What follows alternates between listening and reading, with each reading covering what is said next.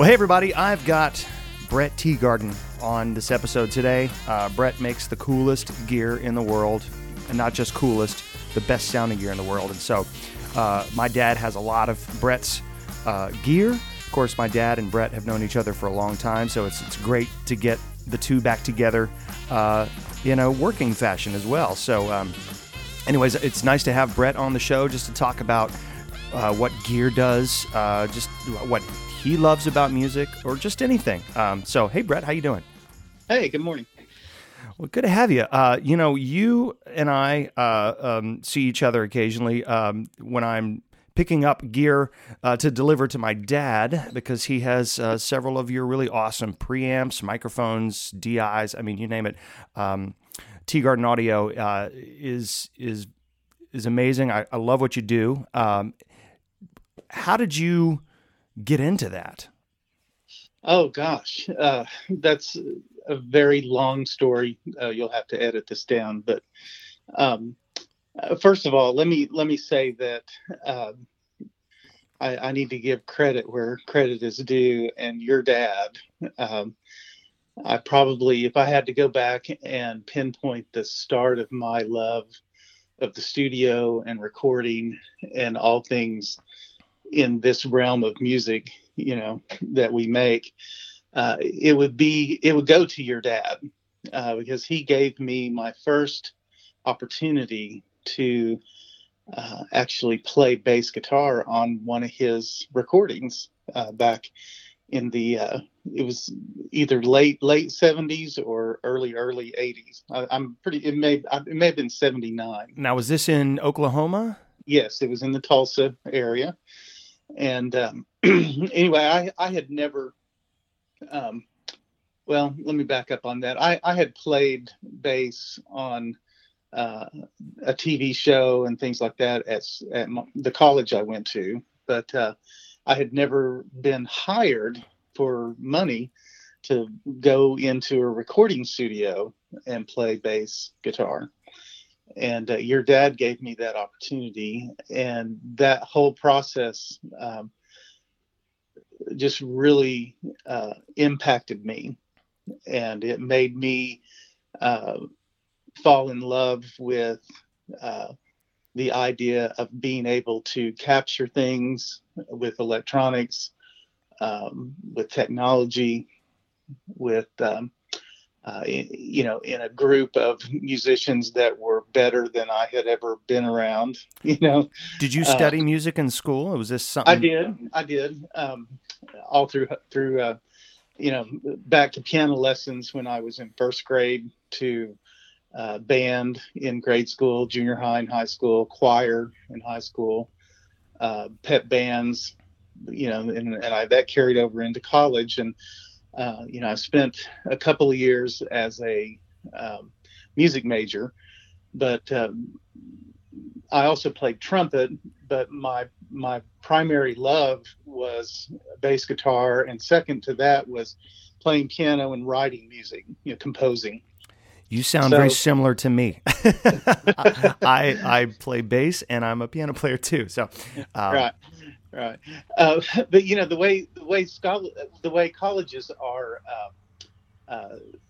set up, they're not really geared, or back in those days, let's say, I think there are more colleges today that are geared towards more pop music and people that actually want to make a living in the recording industry.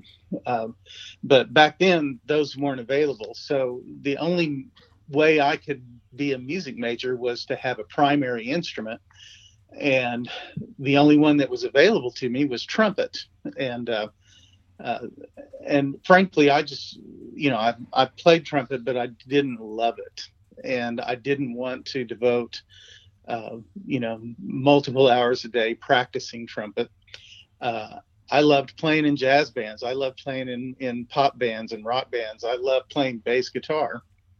And they didn't have a bass guitar major. I could have done an upright major, but that was foreign to me. I'd never had any instruction, or frankly, my hands aren't my fingers aren't long enough and large enough to be able to accommodate that instrument easily. So anyway, I'm getting way off on a tangent here, but well, no, you're telling the story of where music, because obviously gear is all awesome, but if there's no music behind it, it's just a machine. Right. So, Right. I understand that a lot of guys just know how to build things, but it's a musician who can build things that really kind of moves forward. And so, without the roots in music, which would, even if it was a trumpet just to get you through that major, that allowed you to play the bass. Probably, were you gigging like on, while you're in school? Is this kind of something that you had time for? Yes, absolutely. And even more so in college. Last couple of years of high school, I traveled with a gospel quartet, and that was all. All these experiences are so pivotal in what you learn and what you pick up along the way. And when I went to college, that turned into playing on the road on weekends with a couple of well-known artists from time to time, and it also led to working in the audio department of a state-of-the-art television studio, and part-time, and all of these things. This was still in Tulsa, Oklahoma? Yeah, this is still in Tulsa, and anyway, all of that experience, doing live sound, just every opportunity that came my way, if it involved playing music or recording music or doing live sound, I never said no to anything anyone asked me to do or any opportunity that came my way. That's great. I tried to find a way to do it. And I mean, there's a good and bad aspect of that. The bad part is you become so busy that sometimes you let other areas of your life slip. And, I'm a testament to that as well. But when you look back on all of these things, you see that they all had a part to play in what you find yourself and doing in the moment, or what your goals become and how they change and how you modify them as you move forward in life. And so, sometimes those skills that you didn't use for a while come back to play later on. Absolutely. Like right now, we're talking mainly about my gear company right now, because that's the primary focus of my career right now. But, one of the skills I needed was soldering. Okay. Yes, anyone can learn to solder, but it takes a lot of practice to solder well, and to solder well enough to actually put a product out on the market that's not going to come back at your door and in disrepair all the time. Now, all companies have things that break and things that need repair, but I can honestly say that by and large, we have a very low percentage of pieces of gear that actually come back to us. Well, because they're so well made. I mean, I love holding these things. Sometimes I just want to walk around with it. You've got this DI that's the best thing for bass called the Fat Boy. That it's like I don't even know. It's like something from Star Wars. I love it. It's so smooth, but it's heavy. But it definitely feels like it ain't something you just threw together with screws and. But we could talk about that later. I mean, obviously, your love for putting things together comes from all sorts of facets of your music. Probably you were tinkering with your amp back when you were doing gigs, and probably even, I'm sure you're probably into records and stuff. So you definitely, if you were like me when you were a kid, I was just constantly playing with different, hi-fi recording equipments, cassette decks and things like that. Sure. That plays into the foundational forming of what we love to do. So when did you meet my dad to play on, I believe what we're talking about is one of his first musicals, correct? Right. It's Can You Tell Me the Zip of That Faraway Land? That's right, yeah.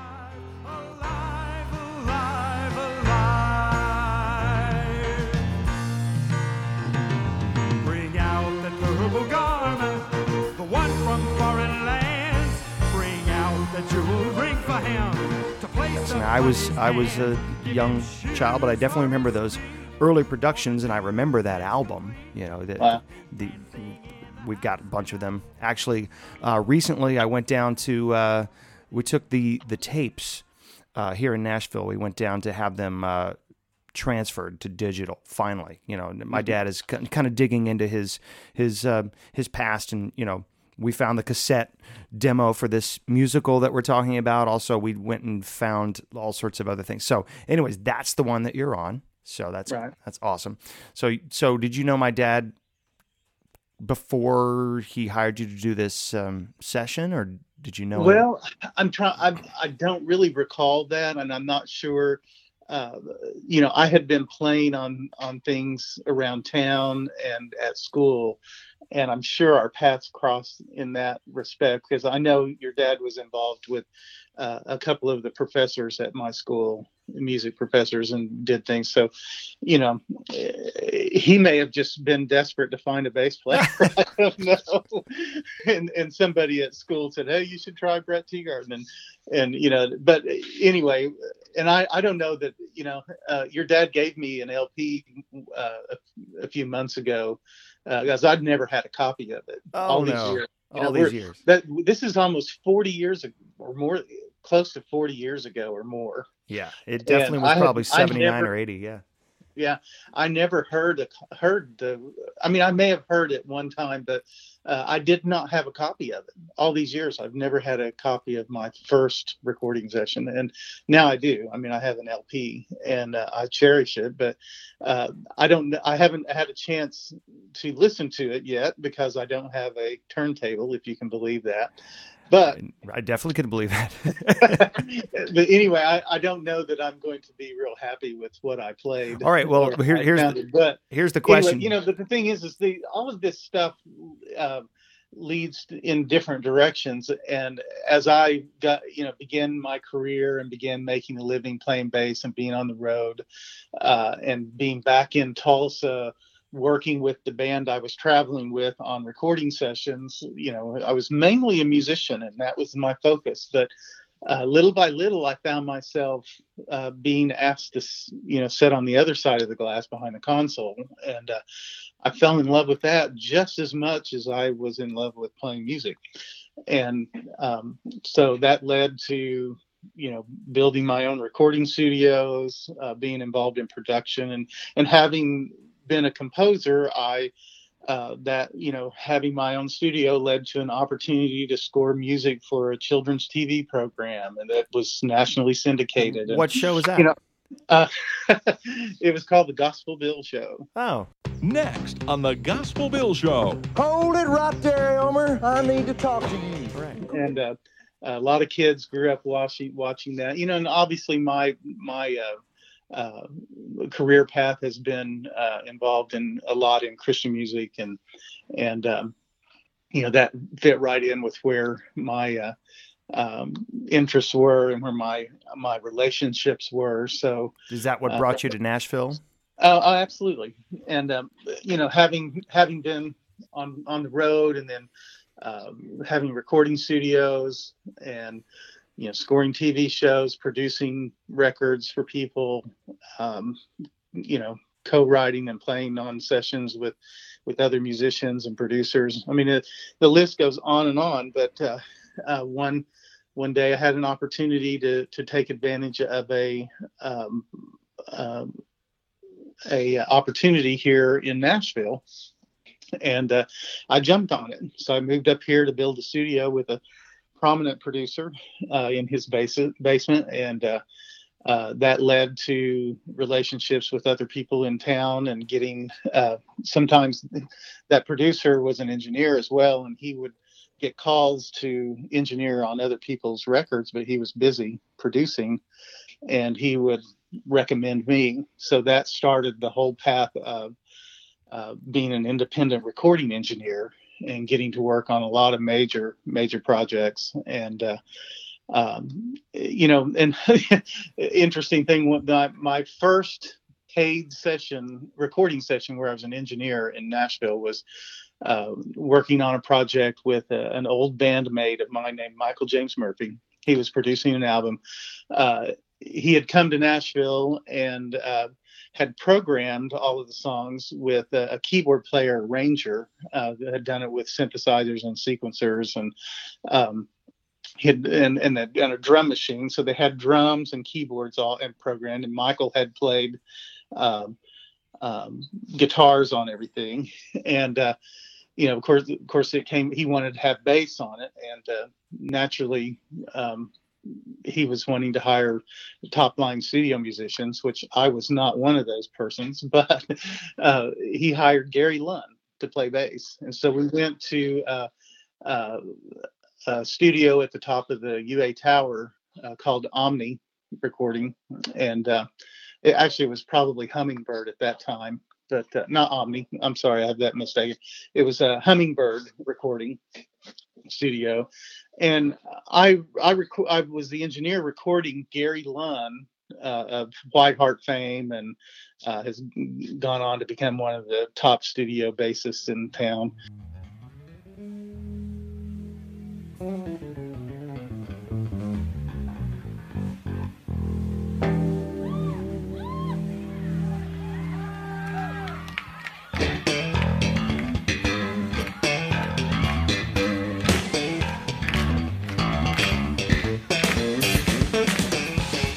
But anyway, I'm sitting there recording him, overdubbing bass in the control room. I'm operating the tape machine and controlling his sound and whatever.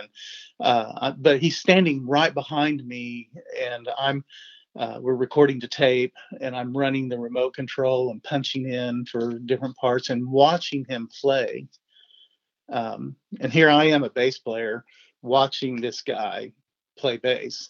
And it was that moment in time where I decided I'm going to focus on recording and engineering. Seriously, I mean, it was a kind of a epiphanal moment, because, while I could hold my own and play bass guitar, I was nowhere near the level of player that Gary was. And this wasn't a jealousy thing. It was more of an awe experience. Like, this is incredible. And was it slightly bittersweet when you go like? Well, because you realize no, not really, because I loved recording and engineering just as much as I did playing bass. Does that make sense? Yes. So and if you feel like you got to pick one, you're like, well, let's go. Switch.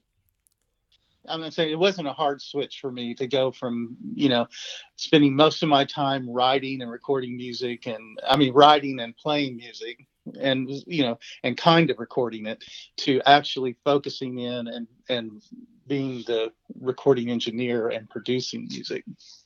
And I still got to play some. I still did other things. And in fact, I still scored the television show after I moved to Nashville. So, all right. We did it long distance. Was this something that... no internet at that time? We sent VHS and reel-to-reel tapes back and forth. Literally, that's what they meant by flying a track in. Yeah, kind of. But FedEx was our hero at that time. I bet. Do you remember? Now, this is related to this is kind of a nostalgia question, but do you recall the bass that you played on my dad's musical, and the bass that Gary Lunn was playing, the actual bass guitar?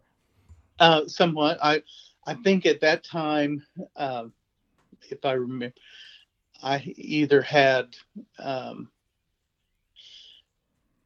I may have still, no, my first bass was a Fender Mustang bass, which was a small scale. Awesome, yeah.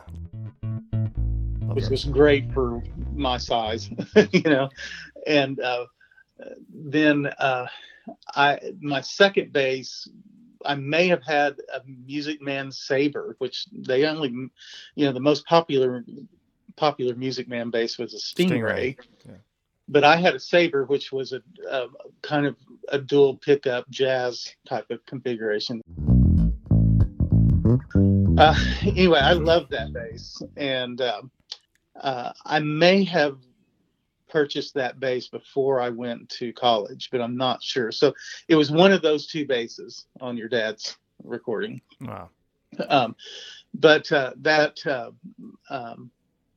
Saber was stolen out of my pickup truck parked at the studio I was running. Oh no. Um, Oh, I hate at the that. time, and I've never saw it since. Then I bought a Yamaha BB 1000S, which Cool. I'm actually sitting here looking at as we speak, and that was I bought that to go on tour with Twyla Paris. Oh, cool. So that was bought right after the Saber was stolen, and I had gotten the opportunity to go on the road with her. Well, But, who are the players that really like got you rocked? When you're getting into bass. Well, I would say Louis Johnson, the Brothers Johnson.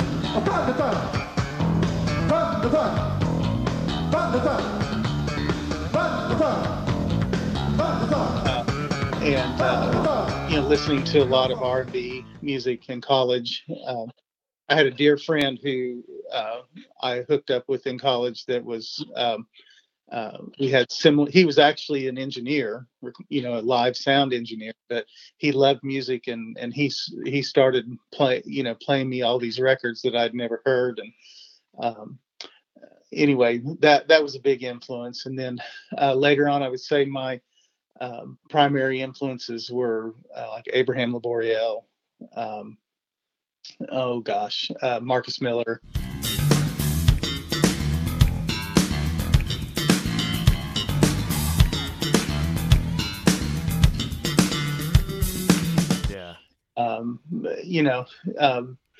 I've always enjoyed just R&B and jazz and funk stuff and pop, to me. But in pop music, the bass never really sticks out.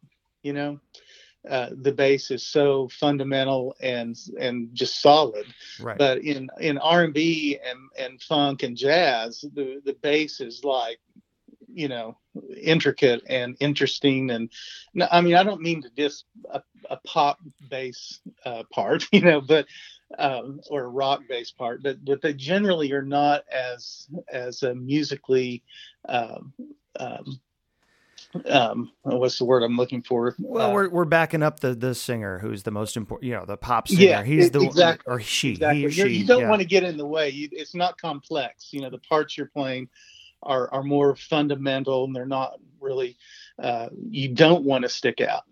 In a pop track, you want that solid foundation. But and I can play that. I love playing that as well. But when it came to listening to bass, I was drawn to R&B and funk and jazz because of the musical complexity of it. Right on. So you're in Nashville, and you decide you're moving to recording, and this is growing. Your engineering and producing career is growing. When did you start making things? Well, about 6-7 years ago, maybe more than that, I met an individual who was a builder and built microphones and preamps. And I met him at a social event. I used to have a website long before Facebook got popular with the whole populace. Only college kids were using Facebook at the time, and they hadn't even opened it up to high school students yet, or the rest of the world. But I created a social network called Nashville Music Pros. I loved that site. That was great. Such a fun. It was great. Anyway, now we're going off on another tangent of things I've done. So, but anyway, I had met this guy through some events that we used to host. We called them Get Connected events, and the whole reason for National Music Pros was to address the social issues that were involved in everybody building their home recording environments and working by themselves at home, and having people just send them files, because all of the recording had navigated to digital computer-based recording, as opposed to big consoles and tape machines and 2-inch reels of tape. So what happened is people stopped seeing each other as much. We were still working as much, but we did not hang out at the coffee, machine at the lounge in a multi-room studio.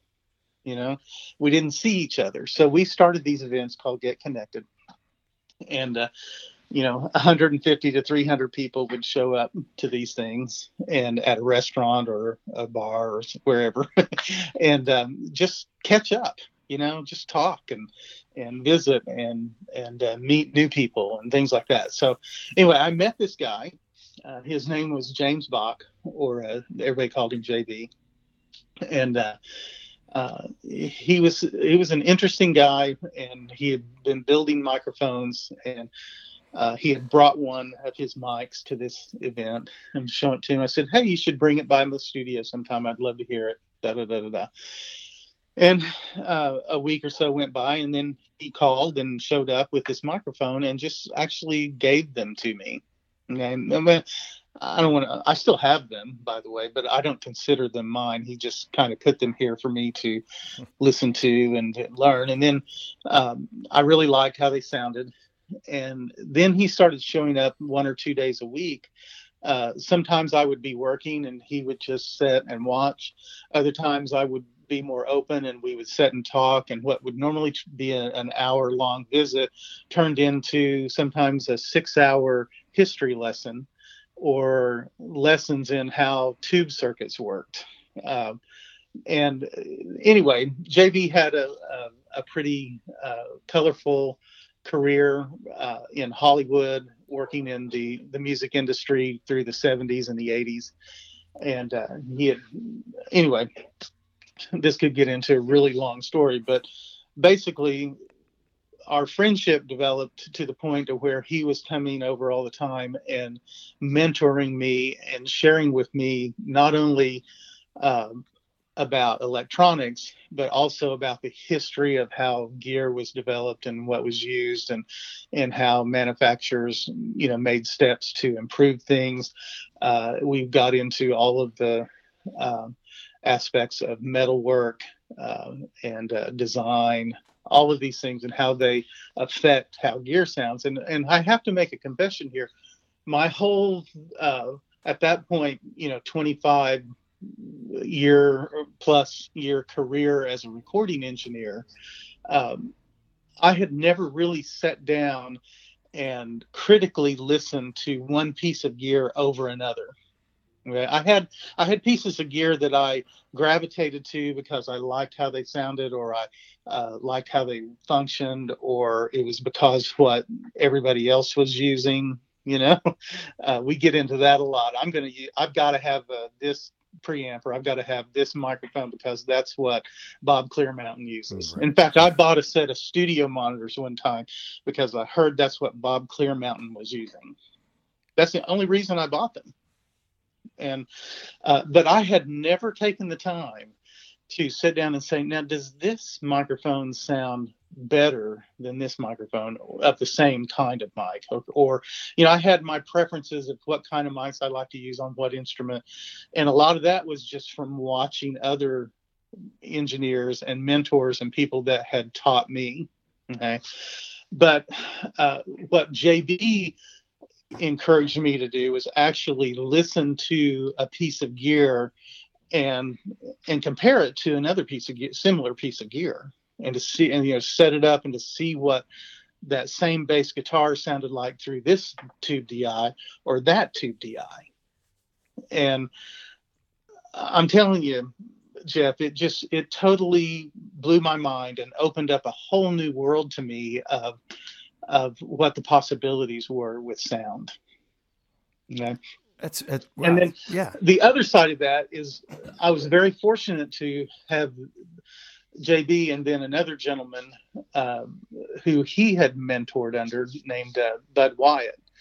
I was fortunate to meet him, and now they're both pouring knowledge and concepts and philosophy of business and gear and music, everything, all of these disciplines. They're pouring over 50 years of research and development and experience into my life. Why? I have no idea. Okay, I don't know why they would take the time to do that with me. But, obviously I'm grateful and very humbled that they have done that. So when But did with that you? being said, my learning sessions with JB turned into experimentation, and it turned into me ordering parts I want to build a tube amp. I want to build a tube circuit. So Wow. I had learned soldering in college because my job in the television studio was modifying gear. And most of the gear rack mount gear back then was made by Uri, or we know them as UA, Right. Apollo interfaces now. But that company back then were making a lot of the first rack mount pieces of utility audio gear. But their connections on the back were all what are called terminal strips, which are just basically a row of screws that you take wires and wrap around, or some kind of thing, and screw them down. So they were very difficult to move around. I mean, once you installed them, they pretty much had to stay where they were. But in a television studio that had several different rooms and audio rooms and studios, they needed to be able for this gear to travel around. So they taught me how to take the gear apart, punch holes in it to put XLR, connectors in it, and wire those over to the terminal connections. Anyway, and then the other thing I had to do was wire patch bays, which those are very intricate and small and involve detailed soldering work. Yes. Well, and when I worked as an apprentice and assistant engineer in Charlotte, the guy who owned the studio pointed to the patch bay at the end of this Amec Angela board and said, Yeah. "That is your job security. If you can understand that thing, that is going to keep you working." And my goodness, I'm like, anyways, just to say that patch bays are a beast. So. Right. But here we're back to all of your previous experience in the road that you've traveled, how it affects the decisions and the opportunities or your abilities to move in new directions in your career and in your life. I may not be a bass player full time anymore. I may not even be a recording engineer full time anymore, even though I still have a job as an engineer. I still go do live sound for churches and stuff like that. But I'm still involved in the music industry, and I'm still working in what I feel like I was put on earth to do. Yeah. Well, you have Teegarden Audio, which is what was birthed and became this. So tell me about, because you can go to teegardenaudio.com, I think, as it's the right thing. Right. But just from the horse's mouth, tell us about your stuff. You've got the Magic Pre, you've got the Fat Boy. These things are great. Well, the Fat Boy Tube DI was a result of that very first learning to make a tube circuit quest that I went on after meeting JB and after spending about a year or so with him just learning. And when I had that circuit successfully built, he was over here and we were playing music through it, and it was very crude. And in fact, I have the original circuit board that I made and all that for that learning experience. I still have it up on my wall. But anyway, he just looked at me. He said, "You have a product here if you were interested in making it." And I said, "Really? What would I do with this little 20 dB gain amp, of a tube circuit? What could I do with that?" And he said, "Well, with the right enclosure and the right components and the right manufacturing process and the right branding and the right, the list goes on and on and on." He says, "You would have a vacuum tube based direct box, and not only a direct box, but more like a preamp." So, it kind of bridges the gap between a traditional direct box and a preamplifier that would have tone controls and stuff like that. So I said, wow, I want to try that. I was just gung ho. So I made the Fat Boy Tube DI. And the first person I called after I had prototyped one and had spent time, I collected a bunch of other tube DIs. I rented some from Blackbird Audio Rentals. That's a plug, by the way. But I rented these other DIs. I had a bunch of passive DIs. I had a bunch of cheap $25 DIs, direct boxes. And I borrowed a guy's Avalon U5, a Red D. The list goes on and on. And these are all great devices that are made.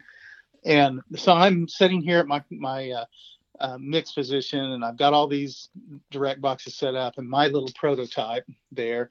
And I, ran test tone through all of them and set the levels as close as I could to, so that each one of them would be giving me the same output level, because I wanted to listen to what my bass sounded like through all of them.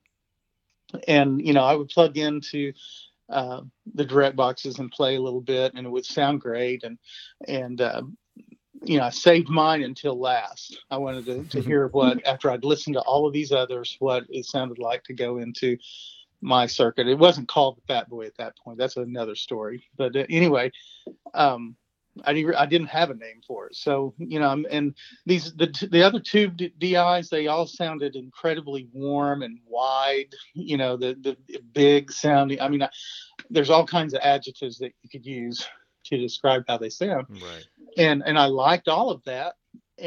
But man, when I went from those into my circuit, not only was the wide, full, warm sound there, but it took on a third depth dimension. I don't know how else to explain it. It just felt like I was hearing more into the sound. I hope that makes sense. Yeah. Well, it has you dialed into some different distortions that just are the perfect thing, especially for bass. I mean, I've got one. Well, my dad does, but I steal it all the time. And yeah. Right. And that knob, you guys got to look at this thing, man. It's just, I love touching that thing and turning it up and turning it, it's just, and that's the simple thing about it, because, nowadays in recording studios, everyone just kind of plugs into something, and a lot of times they're just turning up their dial with a mouse. That's, you got to have these things. You got to have this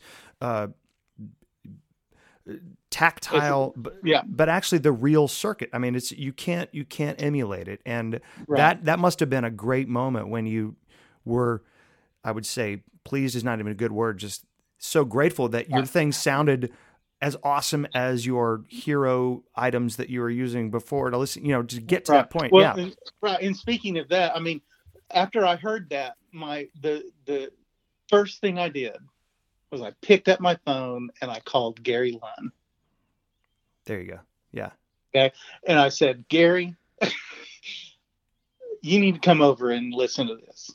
And, and here, and I'm not saying that in a bragging way. I was amazed, and this is something that JB and Bud this is a gift that had been given me. Okay. And, so Gary came over and he brought his studio rig in his, and I'm not going to name, I don't know if we should talk about what he shows up what he has, and but it's a let's put it this way, it's a $2,000 microphone preamp, with a direct injection plug with an EQ in it. It's a channel strip, they retail for about $2,500, and it's a tube compressor that costs around $4,500. Wow. Okay, so it's roughly a $7,000 chain of and this is what somebody like Gary would take to a studio. Absolutely. And may or may not use, but yeah. I mean, he's, and Gary has been one to always go, be chasing that ultimate bass sound. Right.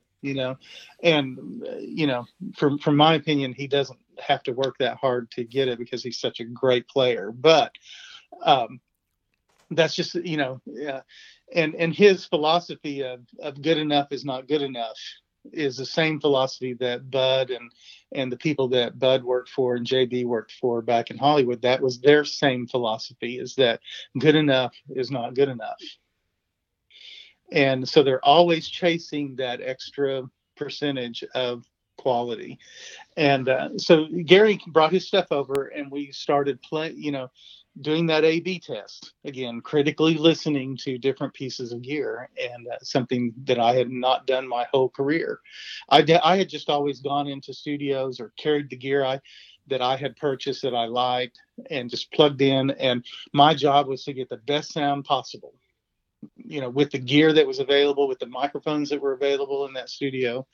And, obviously I did a pretty good job at it because I made a living at it, and I, raised 5 children and put them through school. So, there was some validity to my career, but I had really not critically listened like this. I've said this before, but anyway, Gary and I are going back and forth, and we're trying to do the blind back and forth A/B test as much as possible. And I'm not going to say that my device sounded better than his chain or his rack, but we could not tell the difference.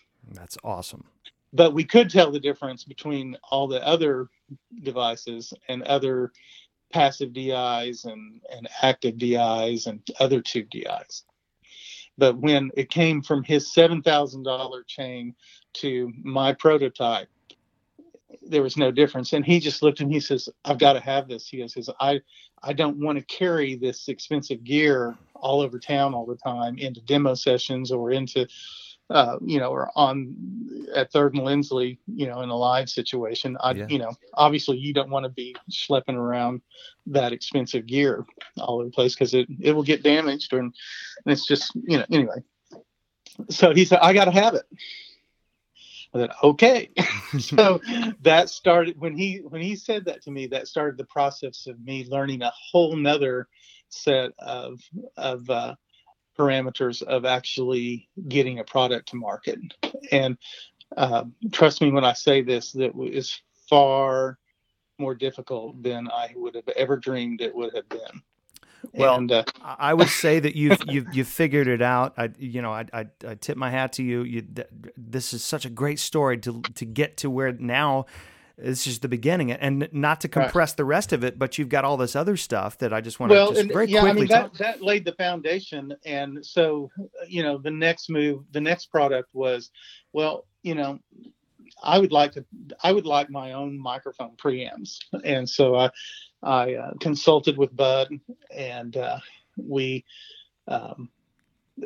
he, I don't know, I'd have to go on a whole nother story of Bud's career, but, and the other thing I want to stress here is that Bud is not designing this stuff for me. He is making me do the work. He is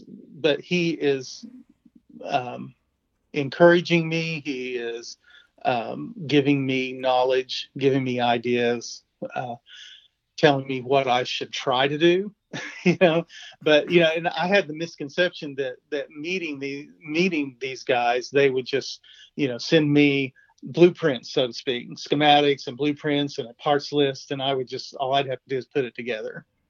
But that was not the case at all. And, anyway, that's a great mentor, that they're actually bringing the best out of you, but not giving you the answer. It's like a teacher does. They definitely could just pull out the answer sheet and give it to you, but that wouldn't really make you any different than anybody else. And the thing is, in the age of the internet, I mean, there's so much information online, and just about anybody can grab a soldering iron and order some parts and find a schematic online and cobble together just about anything they want to do. Yeah, I thought at one point in my life I was going to order the parts to an Alltech compressor and try to be a Beatles guy in my house. And I realized that's just silly. Right. And I mean, there are people that have success, a certain amount of success at that, but there's so much more involved in that. Yeah. And even at that, you get a schematic and a list of parts. I mean, there are so many little things that matter just with even the placement of the parts and where they are in relationship to each other inside the chassis. Yeah. I think it's a good skill for people to be able to do things by themselves, but also recognizing that there are some things that there are better people at. Sure. I do a little bit of setup on my instruments, but at some point you realize, man, if I'm going out on the road, I'm just take it over to this guy and let him, do his thing. Absolutely. Absolutely. So the Magic Pre and then the microphones, and then you've got this cool little Magic DI, which is awesome. Right. I love that thing too. Well, and that was a very interesting concept there. Is I wanted to have something that was at a price point that people that the Fat Boy Tube DI is a fairly expensive piece of gear. It's not as expensive as a lot of them, but I think it's a good deal actually. But I do too. I mean, for what it does and how it sounds, I think it's very fairly priced, and it's actually priced less than what it should be based on what the parts cost and how much labor is involved in it. So my goal I've been in your shoes as a working musician. I've been in, I know what it's like to want to be the best and have the best gear you can, but not know where your next gig's coming from, that kind of thing. Yeah. I've lived that all my life. So I wanted to try to find the balance between what this piece of gear does, what it should cost, and what I can reasonably afford to build it for and make it available to working musicians. And did these guys come in here? So every time you had a new idea, like this tube mic that we halfway through the recording, that's the thing. It's like the beginning of this recording that I did with my dad, we just piece by piece started adding more gear. So I kind of wish I had that tube mic back at the beginning on some, but I didn't want to go back. Right. Well, the tube mic that you have is one of maybe 12 at this point. Wow. I have not even put a tube mic on the market yet. So you're kind of in a little rarefied space there at the moment. That's very awesome. And we also have now these two the two new little mics that we're going to put on the piano. Yeah. And now this was it was a hard decision to decide, what do I do next? What kind of products do I need to come out with? But here again, the whole microphone is based on a relationship and meeting someone. And the guy that has helped me with that, and that is a large presence in the creation of this mic, is named Stephen Mills. And he spent 25 years at Crown International, which are mainly known for their amplifiers. Yeah, power amps and stuff. Power amps, but they also had a complete mic line. And for instance, the headset mic that Garth Brooks wears and pioneered, that was designed by Crown, and Steve was on that team. PZM mics are pressure boundary. They're basically a flat surface with a transducer mounted close to it. That it's a whole concept in itself. But anyway, Crown pioneered the very first PZM microphone, and they had Steve actually designed one of them that had become their bestseller. And anyway, through sales and acquisitions, the company that bought Crown phased out their microphone division because they already had another microphone company. And they kept making a couple of the mics that Crown made, but the first thing they did was let all of the microphone team and department go. And so Steve went and formed another microphone company with one of his mentors at Crown. and that worked very well for a while. And in the midst of that, he got an opportunity to become the head of R&D for Gibson, and did that. And he, became too busy to. I mean, I don't know all of the ins and outs of what was happening, but he sold his interest in the other microphone company he had started in order to focus more on Gibson. But then he was a victim of the bankruptcy that Gibson went through a few years ago. And he had, spent some time here in Nashville for those 10 years and had lived here, but he was still coming back and forth. But anyway, I met him through an acquaintance of ours who happened to live in the same neighborhood where he was staying, and they met. And from, walking in the neighborhood, and they struck up a conversation, and he told her what he did for a living. And she said, "Oh, you need to meet Bret Teegarden." So he called me and said, "Hey, this lady says you and I should meet." And I said, "Okay." And so we met for coffee, and he's shared his history with me. I shared my history with him, and we hit it off, and we started meeting weekly and having, all these conversations about gear and about microphones and all this. And finally, after about 3 months of that, he said, "Hey, I have a bunch of designs that we never did at Crown. And, would you be interested in putting those out through Teegarden Audio?" And I said, "I think so. Let's try it." So now we have the PPC 125, which, I know your dad, it's really interesting. Your dad has, every time I come out with something new, your dad is one of the first persons to ask me to buy it. Well, I go, "Dad, he just, hey, there's something new. We got to get it. ? Right.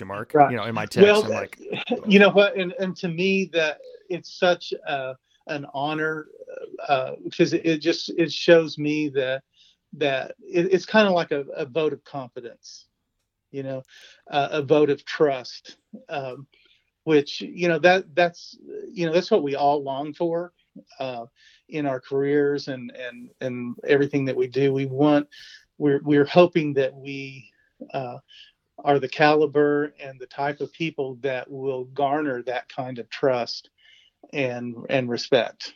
Well, you definitely have with us, and obviously with people in Nashville and around the world, with your equipment and your level of care that you give, not only to the construction and the quality of it, but just to the customer. You really care about where that thing is going. It's like you're birthing Right. You're like a doctor delivering a baby to new parents. I can't wait to see what else you got coming. I'm sure we could we could talk about the ins and outs of every little circuit, because it's kind of starting to get real fun. But I think, what's the best way to kind of keep up with you? Obviously, Teegarden Audio. Well, yeah, right. I mean, we're on, we have a page on Facebook. We have our website, teegardenaudio.com. We have Instagram. And I try to stay very accessible. We just love what we're doing, and we love musicians. We love music. We love creative people. We want to always do our best to help. There's an interesting story about the Magic DI. I had called Bud to tell him that I wanted to build something that was in a different price range and a different, that wasn't a tube, that was more of an active DI. But I wanted it to be different. I wanted it to be cutting edge. I wanted it to be not what everybody has always done. And that's kind of a tall order. And the next day, this was in the afternoon, but then the next morning, Bud called me at 6 a.m, which would be 4 a.m. his time, I think, somewhere around there. And which is unusual, and obviously I'm getting a call from him at 6 a.m. I think something's wrong, but anyway, he said, "Hey, I just had a dream about your your active DI that you want to do." And he says, have you thought about this? And he shared it with me, and I go, wow, okay. So he pointed me in the direction, and I already had all these building blocks here to do the Magic DI, but I didn't realize it, and he had it in a dream, and it just I won't go into I'd be sharing a lot of things come out of dreams. Yeah, but I just thought it was so interesting that's how it came about. Was a dream. And we got to pay attention to this. I wanted to say, so basically I share that with whoever's listening to this, is to it sounds kind of cliche to follow your dreams, but the thing is you should pay attention to them. I agree. We're there is, yes, I'll leave it at that. I definitely know that there are some gifts that were given to you from outside of you, and I know it's a blessing to you, but also to all of us who like to make music. So thanks again for chatting, and hey, maybe we should do this more often. I love talking about gear and music and people, life stories and stuff like that, and this has been a really, really fun time, and thank you for being such a great friend of my dad, and next thing that's coming out, I'm sure my dad's going to know. He's going to call me, and I'm going to go pick it up. So thanks again, Bret. I really appreciate it. Well, thank you, Jeff. And it's been an honor. And I love, watching you grow, just knowing your dad, and watching all the things that you're getting to do now, and the way your career is progressing. We're so excited for you as well. So, yeah, let's do this again. Let's just hope we can get back out of our house and get back out there. So absolutely. So thanks a lot, Bret Teegarden.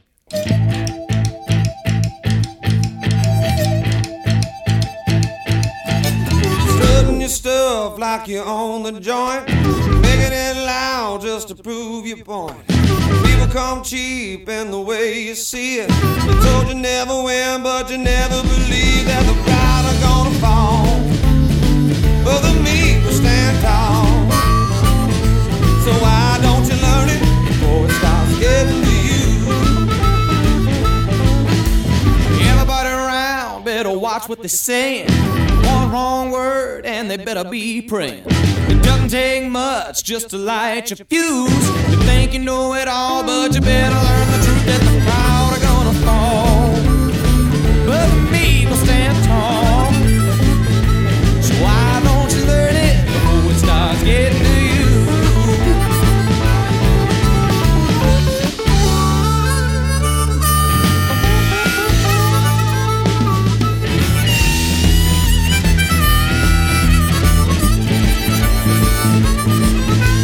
There's a better way, and it's much more reliable. It's found in the word, more commonly known as the Bible. You can choose this day what's the right from the wrong. You can harden your heart and keep it saying